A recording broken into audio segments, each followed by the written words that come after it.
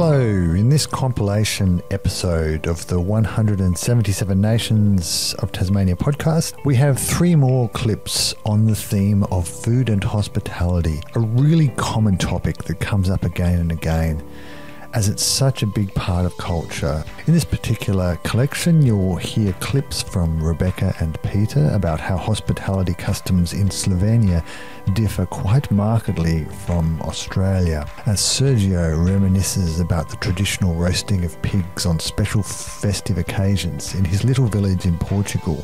Ariana describes the importance of coffee culture to Brazilians and how the similarities with Australian coffee customs have helped her integrate better. And Manu recalls childhood memories of picking tropical fruits on a small island in Tonga. Of course, these are just little tastes, pun intended, and I hope it encourages you to listen to the full episodes to learn more about these stories. Seen these Italian movies, the Slovenians are almost the same. So a huge table, very good food on a table, everybody talking. Yeah. It's a lot of that kind of gatherings. Yeah. Also, for me, as a guy inviting another friend to come over for a beer or whatever, back home it would be like you meet him on the street somewhere in a shop. Say, let's meet up let's catch up for a beer, and he'd say yeah, and he'd be at my place in, let's say, 2 hours. Mm-hmm. Here for me it was first question was, what do you reckon in 3 weeks, would that be okay for you? Was like, what just happened? And in 3 weeks when that person arrived, he had a beer with him, and that for me was, what happened? I don't get it. It's really connected back home. So if you meet him and you talk with him, that means I'm going to see you soon and let's chat. Let's have a chat. Let's just talk. Let's have some man-to-man time. Here it's all has to be scheduled ahead for a few weeks. For a few weeks. Yeah. And even if we invite friends, that will mean that we'll meet up in 2 or 3 weeks. So that's, again, a bit different. But that's how it is. It's not that I'm saying our way is better. Yeah, we're just comparing. Yeah, it's how we learn to live here. Yeah. It's so you just don't go and knock on somebody's door and say, hi, do you have time for coffee? That would happen in Slovenia. Yeah. Or what was very interesting for us also to learn, that it depends when you are inviting people, what time of the day. Mm-hmm. So you can have a tea, you're inviting somebody for tea, like that means tea and a cake or cheese platter and wine. Or then you have a dinner or lunch, and you have different... So if I say to somebody, come please at 4 o'clock in the afternoon, they would expect something different than in Slovenia at that time. Okay. So... What would you expect at Slovenia at 4 o'clock? So in Slovenia, anytime you come, the table is usually... You get a lot of food. Now you would get food.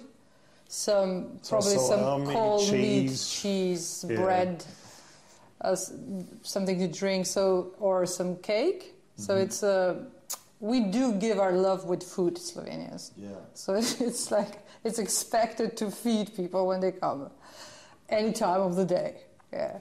And of course, you'd like to show off the salamis that you made a few months ago, and just trying to convince them that yours are actually the best ones they can have. So it's just because nearly everyone's making their own salamis, and or prosciuttos or whatever sausages there are. Yeah, that's always in the fridge waiting for it to be cut, or something baked, cookies or something like that. Mm.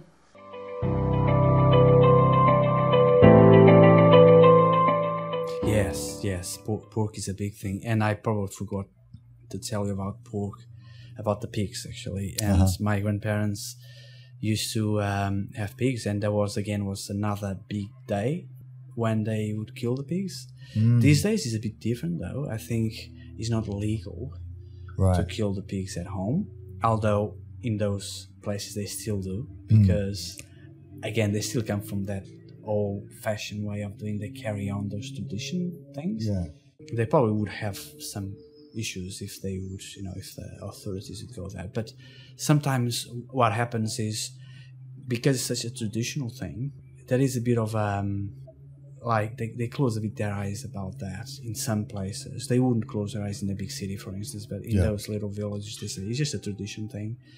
So they let it do this sometimes. So I grew up doing that, and the family would come for a whole day, and would be a big family day just to kill the pig.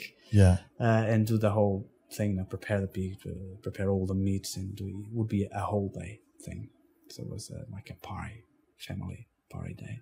And is that done at a certain time of year, or? Yes. I can't remember, but it would be more on the cold season. So I would guess maybe winter or autumn, something like that. Yeah. Because I remember the cold.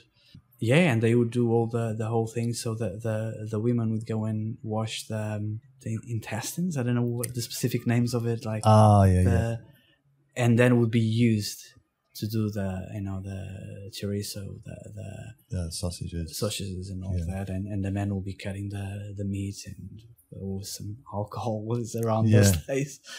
And there was some domestic wine too. So both my grandparents would have vineyards and have their own wine. Yeah, they would do every year. Yeah, and again, it would be another big day. Invited the community to go and pick the grapes and do the whole thing. And I remember still, I don't know if you know those real rock, I don't know the name, where they put all the grapes and then you just walk on it singing. That's the thing that Portugal is sort of famous for. Right? Yes, the treading on the grapes. Yes, that's it. And the men would just be there and singing, and it was such a big and beautiful party. And that's how they would prepare all the grapes and to do the wine. So I still remember vividly those memories.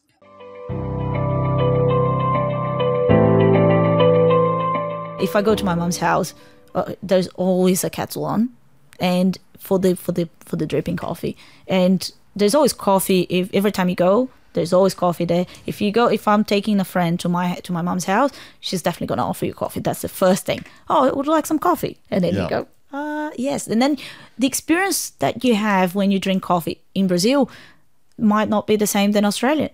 Mm-hmm. But I must say, one thing that was easy for me, and 100% easy for me to get used to Australia, was the coffee culture. Mm-hmm.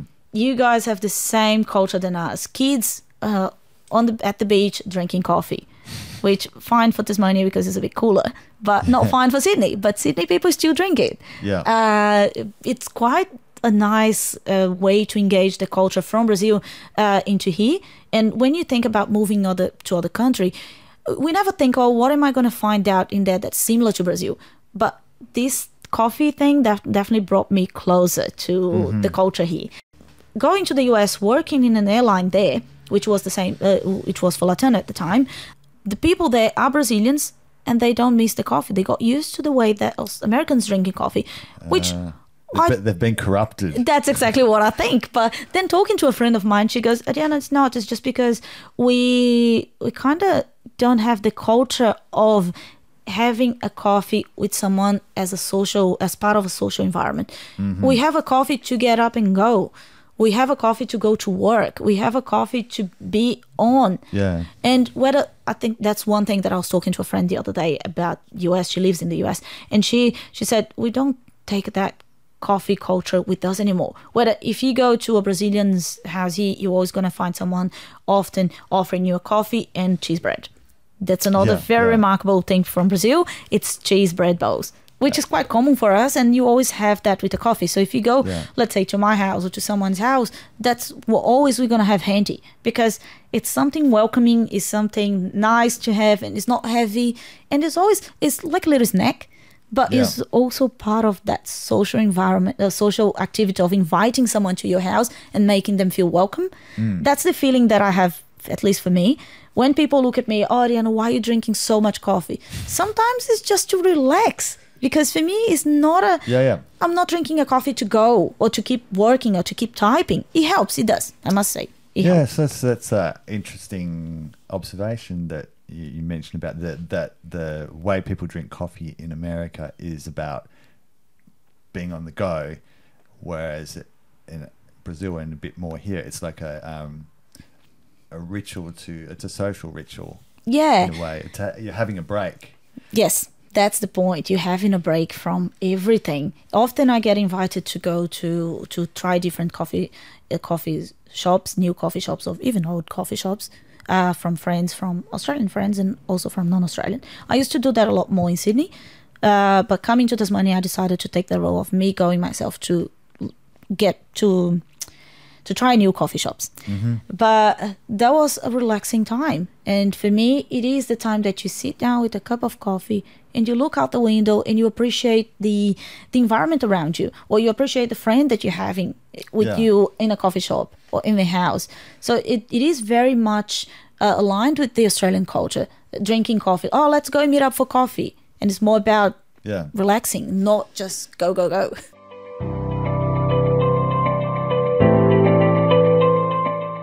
Yeah, but the life in the island, it's beach, swim every day. Yeah, playing, there's nothing, no toys, no nothing, there's no light, no shop. Yeah, no lollies. Bread, we'll have bread once a year, that's Christmas time. We see some bread. Right. We have some cake, pudding. Yeah. So we look forward to part of the kids' life in the island, look forward to Christmas. Yeah. Something like pudding and cake, bread. Yeah. So what was what was sort of daily life like as a child on a place like that?